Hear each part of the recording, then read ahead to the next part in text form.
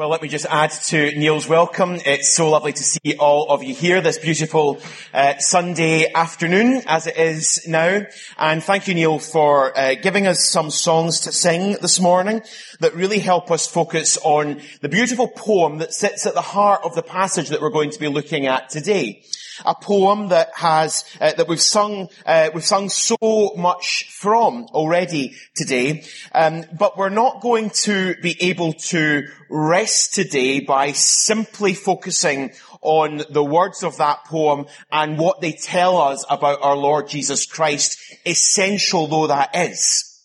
Because what we're going to find is that the verses around it are intensely practical for all of us.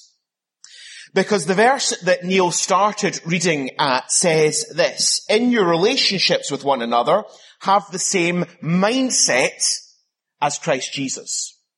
So we're given this poem as an illustration of the way in which our minds should be set.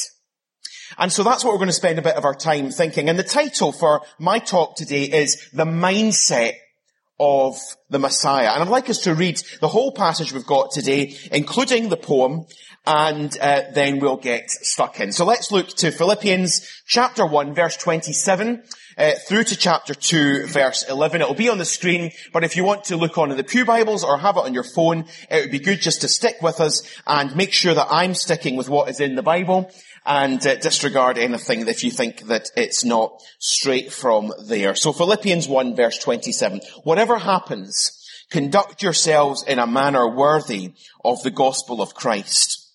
Then, whether I come and see you or only hear about you in my absence, I will know that you stand firm in one spirit, striving together as one for the faith of the gospel, without being frightened in any way by those who oppose you. This is a sign to them that they will be destroyed, but that you will be saved, and that by God. For it has been granted to you on behalf of Christ not only to believe in him, but also to suffer for him, since you are going through the same struggle you saw I had and now hear that I still have. Therefore, if you have any encouragement from being united with Christ, if any comfort from his love, if any common sharing in the Spirit, if any tenderness and compassion, then make my joy complete by being like-minded, having the same love, being one in spirit and of one mind. Do nothing out of selfish ambition or vain conceit. Rather, in humility, value others above yourselves, not looking to your own interests, but each of you to the interests of others. In your relationships with one another, have the same mindset as Christ Jesus, who, being in very nature God, did not consider equality with God something to be used to his own advantage. Rather, he made himself nothing by taking the very nature of a servant, being made in human likeness, and being found in appearance as a man, he humbled himself by becoming obedient to death, even death on a cross.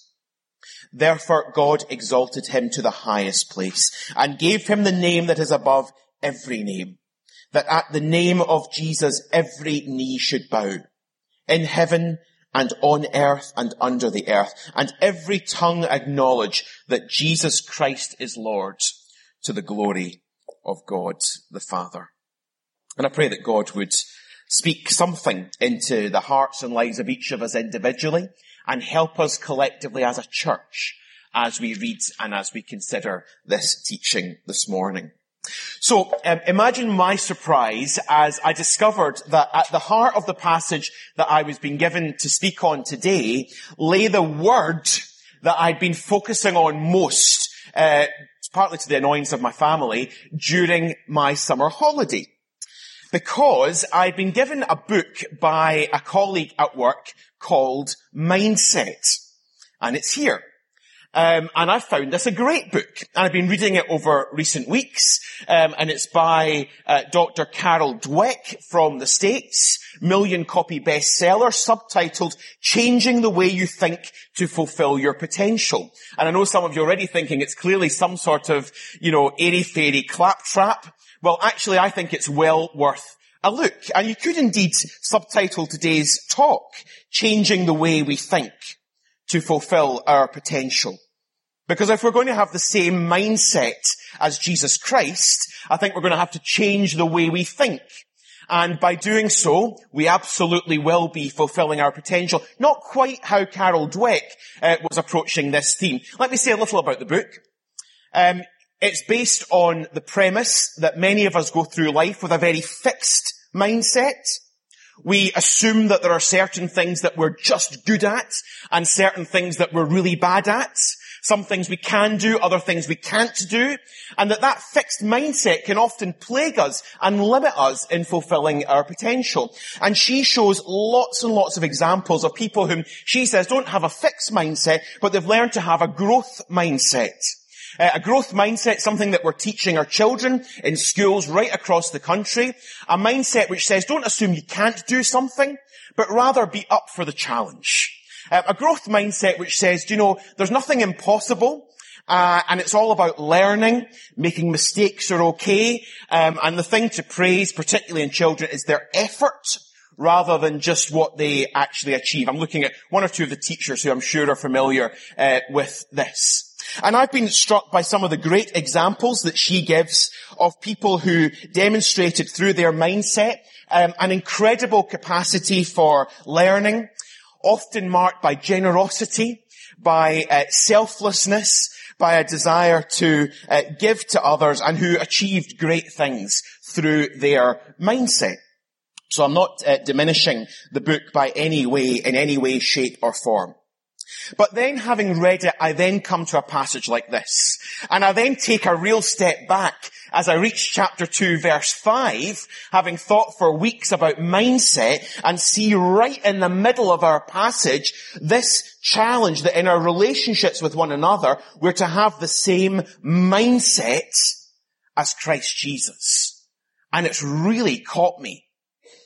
What is it about the mindset of Christ Jesus that we see in this passage? And what is it about the mindset of Christ Jesus that we should display if we are really to be the people that God wants us to be, if we are really to fulfill our potential? And I ask myself, do I understand the mindset of Christ Jesus? And to what extent am I, to what extent are we demonstrating in our lives, in our interactions with one another, in our relationships, to what extent are we demonstrating the mindset of Christ Jesus? That's what this morning is all about. The mindset of Christ Jesus and how we can demonstrate it in our own life. Now, there's a risk in the talk today. There is absolutely a risk that what we see in this challenge in chapter 2, verse 5, having the same mindset as Christ Jesus, is that what we have to do is try and work really, really, really hard to be good. You can see that risk, can't you? Because we're going to we've sung already about the mindset of Christ Jesus. We've sung already about all that he did, as though he was so great, he descended and became so poor. And there's a risk that as we look at this, we think, right, okay, this is all really tough, and it is tough, and this is about trying really hard. Well, and yes, there is real effort involved in this. I think we see this in the passage that we have read, that this does take real effort, but this also takes a miracle. Let's be absolutely clear that this takes a miracle if we're going to be people who have the same mindset as Jesus Christ. This takes what chapter 2 verse 1 says. It takes us being united with Christ. And I want to be clear about that before we go any further. This takes Jesus Christ coming in and doing a work in our lives if we're ever going to have the same mindset as Jesus Christ. This involves us having really appreciated what Jesus did and why he did it when he stepped from heaven into earth, and when he became the one who was obedient to death, even death on a cross. This involves us appreciating that his death was for us, that he died to pay the price for our sins. This involves us placing our trust in Jesus. And this involves us being people who day by day will not so much struggle and strive to be good, but we'll seek to be followers of Jesus Christ. We'll seek to be people who find themselves as worshippers of Jesus. Followers of Jesus, worshippers of Jesus, those who are transfixed by his beauty, by his greatness, and then increasingly through that will have his mindset. And I've been anxious today as I've been preparing for, or in recent days as I've been preparing for this, that we don't get so caught up in the practical application of this, that we lose sight of the beautiful picture of who Jesus is. And equally, that we don't focus only on this beautiful picture of who Jesus is and lose sight of the necessity of the practical application of it in our own lives and relationships, because the two things are so intimately bound up together. And as I've been reflecting on it, and at times reflecting on it as I've walked the dog, I suppose I've just been praying that I would have, that I'd be living this out and that I'd have a song to sing of worship to God as well, because it just feels to me that these verses ought to lead us to worship. And the song that came to me as I was walking the dog most recently, and you'll be pleased to know I will not sing it to you, but as we just get into verses 6 to 11, first of all, was just this: "O Lord, you're beautiful. Your face is all I seek. And when your eyes are on this child, your grace abounds in me." So let's look at verses 6 to 11 again together. And let's see the beauty of Jesus Christ, the beauty of the Lord. And let's seek his face, because when his eyes are on us, his grace will abound in us. I've got 4 words for you that I hope might help capture some of what is in this little poem in verses 6 to 11. 4 words that I think will convey something, though far from everything, about Jesus as revealed here. First of all, divine and dependent. And secondly, serving and sacrificing. So firstly, divine and yet dependent. Those are the first 2 words. What's absolutely clear from this is that Jesus always knew exactly who he was. Verse 6, being in very nature God. He always was God. And as we read through this passage, he always will be God. But he did not see his being in very nature God, something that was to be used for his own advantage. It wasn't a cause for boasting or arrogance. Rather, he was willing, as verse 7 says, to make himself nothing. But even as he made himself nothing, even as he became fully human, he remained fully God. Really important teaching here about who Jesus is. And throughout his life here, even as he showed such humility, even as he served and sacrificed, he retained a really clear sense of his own identity. Jesus always knew who he was. He always knew where he was going. As verses 10 and 11 say, one day every knee will bow before Jesus Christ. And Jesus knew that as he was here on earth. Let me just give you a few examples from the Gospels where Jesus makes his knowledge of his identity so clear. John 14, he says, anyone who has seen me has seen the Father. John 8, he says, I am the light of the world. In Mark 13, he says, everyone will see the Son of Man come on the clouds with great glory. So he absolutely knew who he was. He was in constant communication with the Father. And yet, despite knowing who he was and being God, he also showed a remarkable dependence on God when here on earth as a human. In John 5, he says that he can do nothing without the Father, and that whatever the Father does, the Son does also. So what does this teaching that's so clearly here in the passage say to us about the mindset that we ought to have in our relationships with one another? Well, I would suggest, first of all, that we, as we think of Jesus being both divine and dependent, In our relationships with one another, we should have real confidence. They should be rooted in that shared understanding and shared appreciation and wonder in who Jesus is. Do we have confidence that we worship and serve a beautiful Lord? Do we have confidence that we're worshipping and serving someone before whom every knee will one day bow?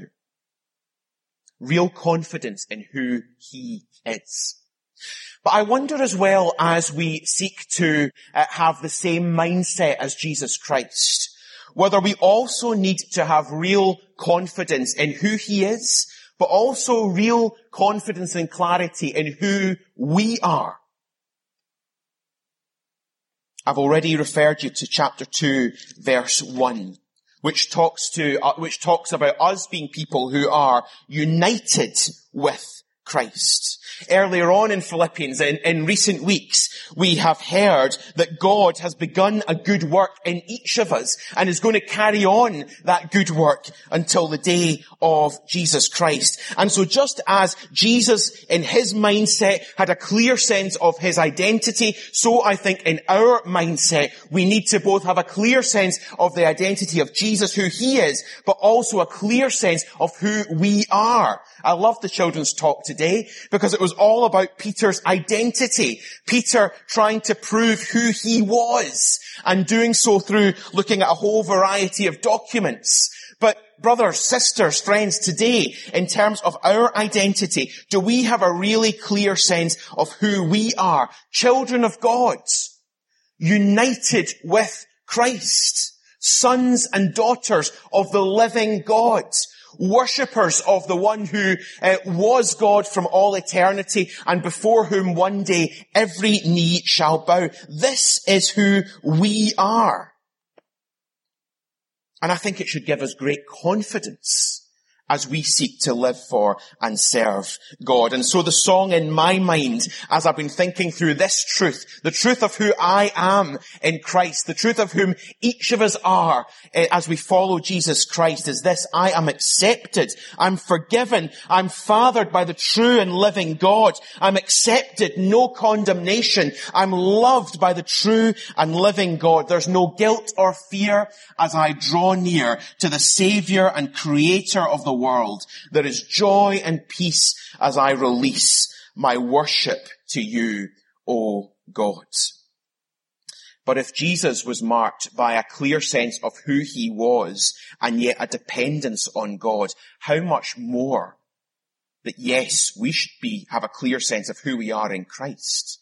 But how much more should we be marked by a complete dependence on God for all that we seek to be, for all that we seek to do for him, as we seek to demonstrate the same mindset as Jesus Christ. Divine, yet dependence. But let's get into how he actually acted while here on earth. And I've suggested the two words, serving and sacrificing. Verse 7, he made himself nothing, taking the very nature of a servant and being made in human likeness. He of all people could have stood on ceremony, could have reminded everybody of who he is. Angels waited, poised to do his bidding, to serve him.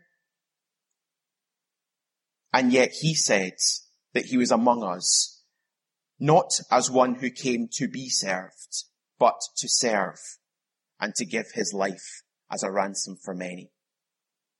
He is the one who could take the towel and who could wash the feet of his disciples.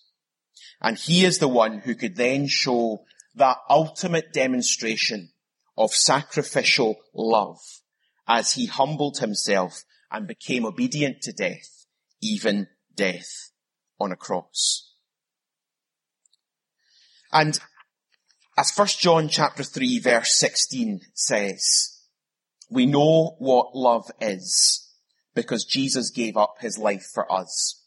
But again, in a passage that quickly challenges us to think about the practical application of what the Bible teaches, that passage then also says we ought to give up our lives for our Christian brothers and sisters. And so in the same way as the example that we see of the mindset of Jesus here is a mindset marked by serving and sacrificing, we're going to have to think about what it looks like for us as individuals seeking to demonstrate the same mindset as Jesus, to be marked by people who are willing to serve and willing to show incredible sacrificial love for others. We know what real love is because Christ gave up his life for us, and we also ought to give up our lives for our brothers and sisters. And I have to look around and I have to look in my own heart and I have to ask, if we're going to be people marked by the same mindset as Jesus Christ, how are we getting on in Bruntsfield Evangelical Church in this whole area of serving and sacrificing? Because it's the mindset that was so clearly the mindset of our Lord Jesus Christ. He came to serve and he gave himself sacrificially. And it's the mindset that we'll see illustrated in those early verses of the passage that we'll turn to now. But I so don't want this just to be a theoretical look at this. I'm challenged about whether in my own life and as I play a part in the church here, about whether we're really emulating the mindset of Jesus Christ. And can I ask you to think about whether you can identify some ways in which you're serving others in the church? Now, of course, it's partly what we're looking at being done day in, week out through helping in the rotas, through those who are helping with the kids' church. And thank you for all those of you who are emulating the mindset of Jesus Christ by coming not to be served, but to serve. And thank you to those of you who are setting a real example of the mindset of Jesus Christ by showing such sacrificial love for others, that where you could be looking after your own interests or those of your family, instead you're showing that sacrificial love and generosity to others. You're giving of your time, you're giving of your resources, your money, you're sharing your home, you're sharing your energies. You're literally laying down your lives for the benefit of the brothers and sisters in the church here, because that seems to be what we're being asked to do, doesn't it? Am I stretching it here, or is that what we're actually being asked to do as we're being asked to show the same mindset as Jesus Christ? Isn't this absolutely at the heart of what it means to be Christians and the heart of what it means to be in a church together? It couldn't be further away from just coming along on Sundays and rubbing shoulders with each other and singing a bunch of songs and then going off and living our independent lives for the rest of the week, could it? It's about serving and sacrificing ourselves and thereby demonstrating the same mindset as Jesus Christ and thereby showing that we're people who are actually united with Christ. Let's just look briefly. I've got 4 more words for you. If we've got divine and dependent and we've got serving and sacrificing. As I look at this little picture in chapter 1, verse 27 to 30, what I think we see there is Paul longing that these Christians, demonstrating the same mindset as Jesus Christ, would be confident and courageous. Verse 27, they're going to have to stand firm in one spirit, striving together as one for the faith of the gospel without being frightened in any way by those who oppose them. Being really, really clear about their identity and their future. And so verse 28, they're not going to be frightened, and they're absolutely clear that ultimately they will be saved. And that they have a privilege in this point in time, not only to believe in Jesus Christ, but also to suffer for Jesus Christ. And this passage reminds us that as people who seek to display the mindset of Jesus Christ, we're going to look pretty different. We're going to look quite odd. And we can expect to meet opposition and to end up suffering for it. And I wonder how we feel about that as we think of the opportunities that we have to conduct ourselves in a manner worthy of the gospel of Christ. What that will mean for how we conduct ourselves in the church, with our families, in our workplaces, with our neighbours, with our friends. And whether we can have real confidence in who Jesus is and in who he has made us. And real confidence that we're going to live to serve and to show sacrificial love to those around us, even if it means we suffer real opposition. We've heard recent statistics in the last week or two about the massive declining numbers of those who are describing themselves as being people of faith in our country. And I think we need to recognize we will be increasingly at odds with the whole culture that we see round about us. But yet Paul would encourage us not to be deflated by that, but to be confident and courageous. Because we know our Jesus, we know who he is, we know that one day every knee will bow before him, and it's our privilege now to be those who declare who he is and who live for him and who seek to serve him. I just want to focus on two words in this little section before we move on to the final section. Because I do think there's perhaps a risk that sometimes we think that somehow or other everything should be quite easy and straightforward. You know, we've kind of trusted in Jesus and he's come into our hearts and lives and, it should be, why does it feel hard? Why does it feel hard to live this way? Well, the two words you'll find in this little section that the Apostle Paul uses are the word struggle and the word strive. Struggle and strive. Not words that suggest that he was finding it easy. In fact, it's quite clear from this passage he was finding it anything but easy. But he was determined, in light of this clear sense of who Jesus was, that he was going to seek to demonstrate the same mindset as Jesus Christ, and he was going to struggle and strive. And maybe some of us today just feel a little bit weary with a struggle. We feel a little bit weary with the fact that it feels as though this business of following Jesus and remaining faithful to him is so countercultural that it's just a struggle. Maybe some of us feel that coming to church is just a struggle. Maybe some of us feel that our attempts to serve others and to show that sacrificial love to others is a struggle. Well, another book I've been reading, slightly more spiritual one this time, by Louis Giglio, a great book called Goliath Must Fall, says this: comfort and familiarity are not what God points us towards. Jesus isn't in the business of flying to and fro for the rest of our lives, hand delivering spiritual baby food to us. I like that quote. Struggling and striving may well be something that we need to do, that we're challenged to do, as yes, we depend wholly on the grace of our Lord Jesus Christ, but also as we use all of the energy that he gives us in order to live for him and serve him. Final section then is chapter 2, verses 1 to 4. And here it gets so incredibly pointed around how Paul wanted that church in Philippi to be, and how he wants the church, how God wants the church in Bruntsfield to be. And in an attempt to continue to give you two words, we have confident and courageous in chapter 1, verse 27 to 30, and in chapter 2, verse 1 to 4, we have them as like-minded and loving. I'm not being clever there. The words are simply there in the passage. He wants them to be of the one mind, and he wants them to demonstrate remarkable, sacrificial love for one another. Now, of course, that's only going to be possible as they maintain a real focus on Jesus Christ himself, isn't it? Let's just dwell for a minute or two on that challenge that he gives to them.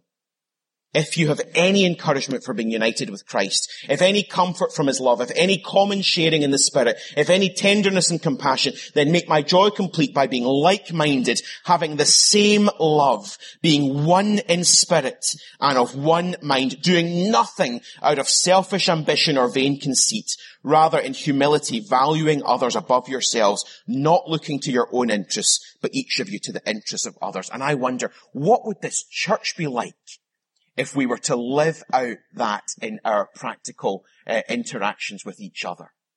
What would it be like if we had that mindset of Jesus Christ, that preferring one another, that never being, that always putting others' interests above our own?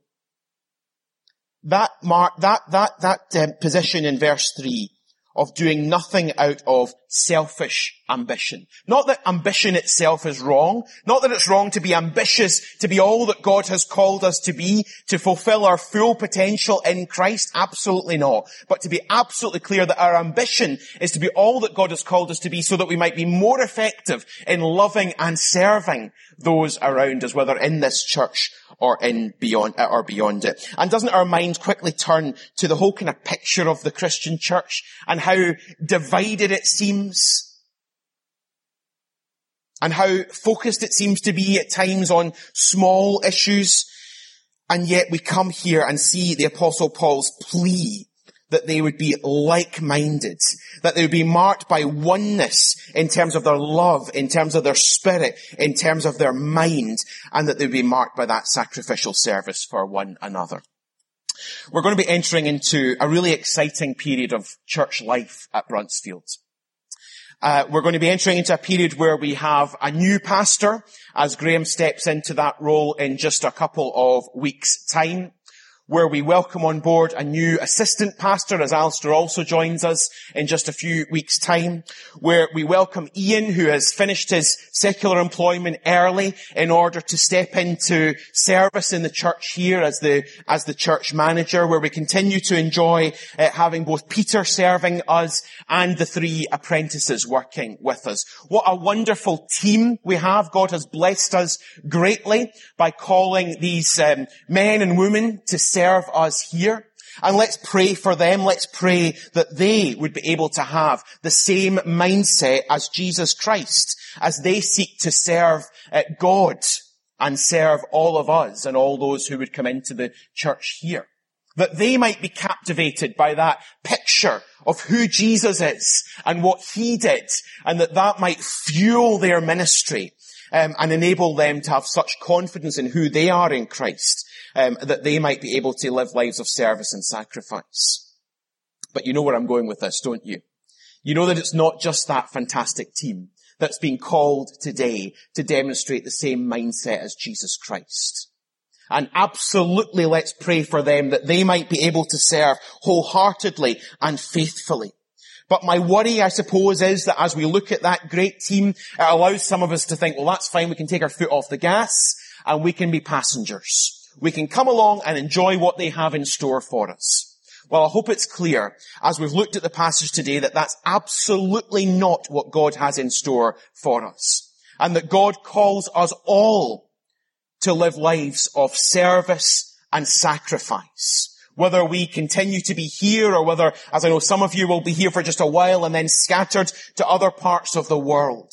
May it be that your desire is to develop the same mindset as Jesus Christ and to live lives of sacrificial love and service for him, whatever that may look like in our own context. Let's pray together.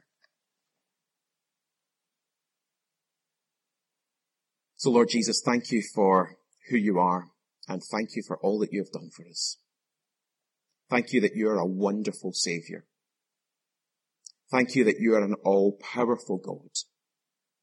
Thank you that one day, Lord Jesus, every knee will bow before you, and every tongue will confess that you are God, to the glory of God the Father. Thank you that now we have the honour and privilege of bowing our knees and confessing that you are God now.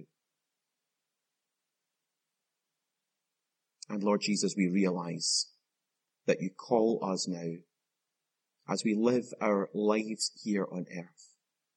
You give us this high, high calling to demonstrate the same mindset as you did. And we ask for your help. We ask for your grace.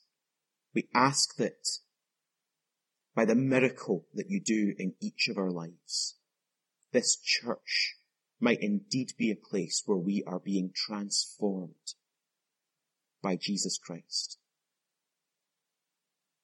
We ask this for your glory, Lord Jesus. Amen.